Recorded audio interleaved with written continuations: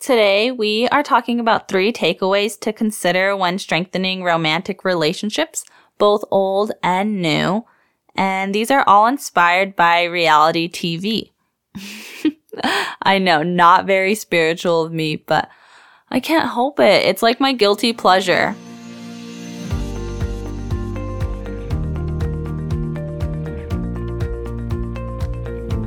Hey friend, welcome to Awakened and Unfiltered, where I help you find empowerment in your journey towards personal and spiritual growth. My name is Maudie. I'm a grief survivor turned intuitive medium and mindset coach. I'm a wife and fur mom. I love God, but I've had my own personal misalignment with some of the church messages. I know what it's like to feel stuck in a cycle of frustration, impatience, and numbness. I know what it's like to cry out to heaven, feeling unsure of who you're supposed to be and how you're supposed to be that.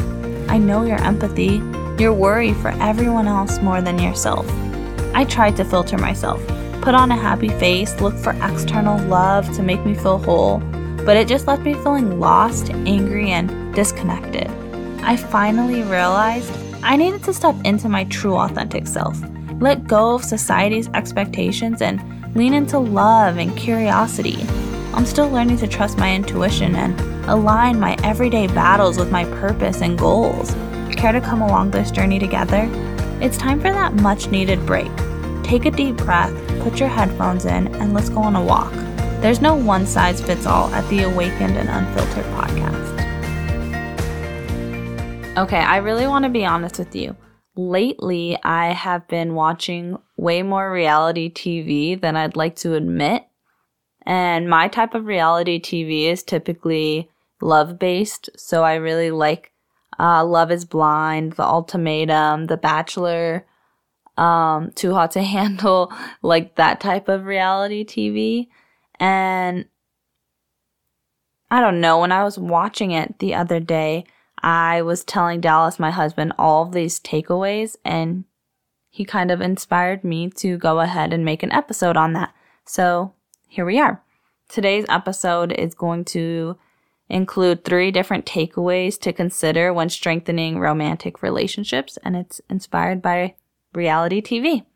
So takeaway number 1 is growing comfortable with imperfection. I think this is super important when we are first looking to build these new romantic relationships, but also when you're already in a romantic relationship. And the reason I don't say accept imperfection is because I think it's not about accepting all of these flaws. I think it's about being comfortable that there's always going to be new flaws. So sure, when Dallas and I first got together, there were strengths and weaknesses we each carried and that we brought into the relationship. And over the course of the relationship, there's been some weaknesses that have become strengths that we've grown and improved on. And now there's maybe new weaknesses that are coming about and new imperfections, so to say. And I think that one of the most important things that we can do as partners is to grow comfortable with knowing that these things are going to pop up, these imperfections are going to show, and to release the expectation that they should be perfect because that's my spouse or because I'm considering you as a spouse or as a partner. So just remembering that, everyone is a work in progress. I'm a work in progress. He's a work in progress. And then our relationship together is a work in progress. It'll always be a work in progress. We're always looking to grow and expand and see where life takes us. So there's no ready-made person in a Barbie box ready to be handed over to you at any point in time. Not, on the first date, not on your wedding night, not any day. So just growing comfortable and releasing control of this need and desire for something perfect. I know that society today really glorifies this idea of perfect, I think. And this, we celebrate filters, we celebrate non-authenticity. And so I think it's important to release that and to be more centered with reality. And it's not necessarily about settling, but it's just about not letting these imperfections bother you as much as maybe they could. And just, I don't know, growing comfortable with the twists and turns and the new problems that come up and addressing them and trying to work through them. The second takeaway that I want to talk about is priority versus potential. So when I say potential, I think of it kind of as a resume. So I've seen different dating sites. I've never been on one myself, but I've seen them from friends. And I can't help but think that a dating site almost lays someone's profile out as like a LinkedIn profile, as a resume, and says, okay, this is my family life. This is what I like to do. This is my occupation. These are a few pictures of me. And it's so resume style. Like you can't get the energy of someone through just those little bit of facts or this picture of them. I think it's so much deeper than that. So I think that it's important to not judge someone based on their resume, on their potential. Okay, well, this person maybe graduated college and this one didn't. So maybe that speaks to the potential of each of them, but it doesn't speak to like who they are at a deeper level. And I think that's where relationships fall short, is I think that there's too many people who are looking at who you could be based on maybe your family, based on your history, based on who you were before, and not like who you are today. And I think that's what priority does, is it doesn't care like what your goals are. It's more so like, what are you doing now? And when it comes to priorities, I think that's something that you can learn over time. That's something that you can connect with someone and kind of read their priorities. Someone doesn't have to tell you, oh, I prioritize that. It's good to be able to vocalize that, but a lot of times you can see priorities through actions. And so if someone has to choose between, sleeping in the morning on a Saturday or going to the gym, that priority is going to speak out. Or maybe someone who would rather go to a baseball game than go to a family barbecue, or go to church versus going to the gym, or I don't know, all these different options. Everyone has to make decisions at all parts of their day, every day. And I think that it's just valuable to pay attention to those priorities and figure out where do I land on those priorities? Where does your family land in those priorities? Your health, your growth, your career, and decide, do these priorities align with my priorities as the other side of the equation, as the other partner? And is that something I want to walk into, or is that something that maybe I want to stay into? Dallas and I specifically, we always meet, every 6 months to a year, and we write out our priorities. So it's kind of our goals, but it's what goals are priority versus other goals. So for us specifically, we may have a goal of going on vacations, and then we also have a goal of, maybe buying a house one day. And we judge, which one is more important to us today. And it's really interesting to see that change and to have that conversation and catch back up with each other every 6 months to a year and figure out where's our relationship. So if your priorities are this and my priorities are this, how are we going to make our relationships priorities align with that?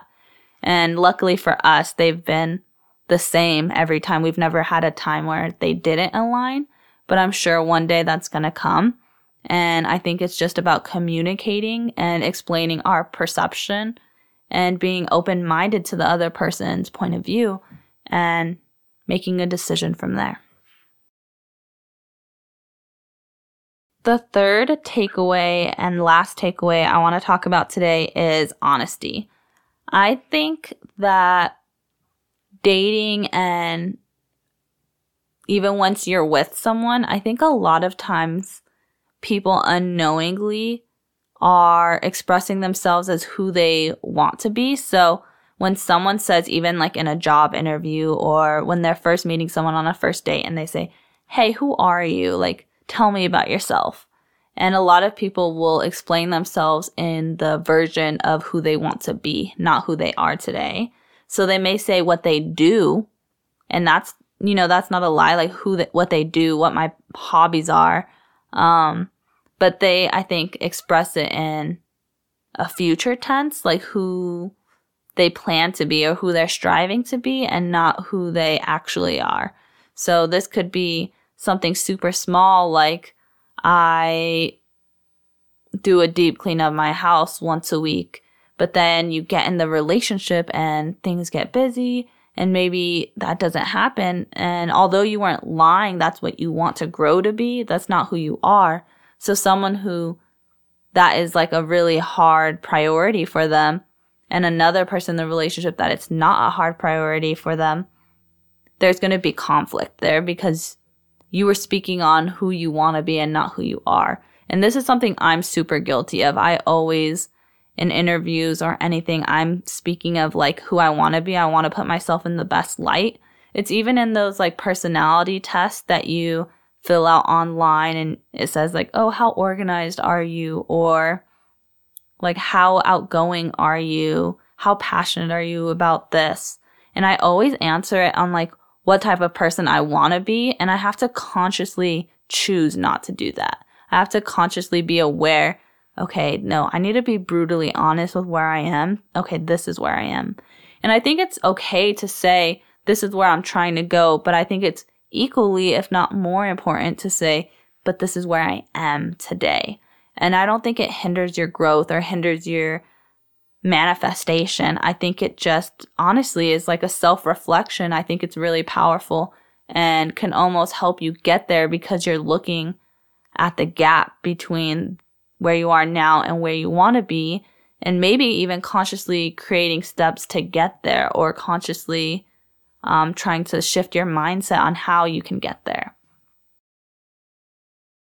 So look, yeah, I mean, I am no perfect spouse and I'm not in a perfect relationship by any means, but I just wanted to share 3 takeaways that I got from reality TV and that I thought could be valuable insights for others. So I really appreciate you taking the time to listen to this episode. I'm excited to see if it helps you or if there's anyone you want to share it with that you know it would help them. I know this is kind of a different topic for me, but I really feel like my podcast is going to be about spirituality, self-development, and how that intertwines with your day-to-day life. And relationships are a huge part of your daily life and who you are and where you're going, who you're becoming, and who you're growing into. So, of course, that's going to be part of it. And I guess if you have any additional questions or comments or you're ready to join our private community, go ahead and find the link in the show notes to our private Facebook group. We'd love to have you, and we're excited to hear your unique perspective and experiences.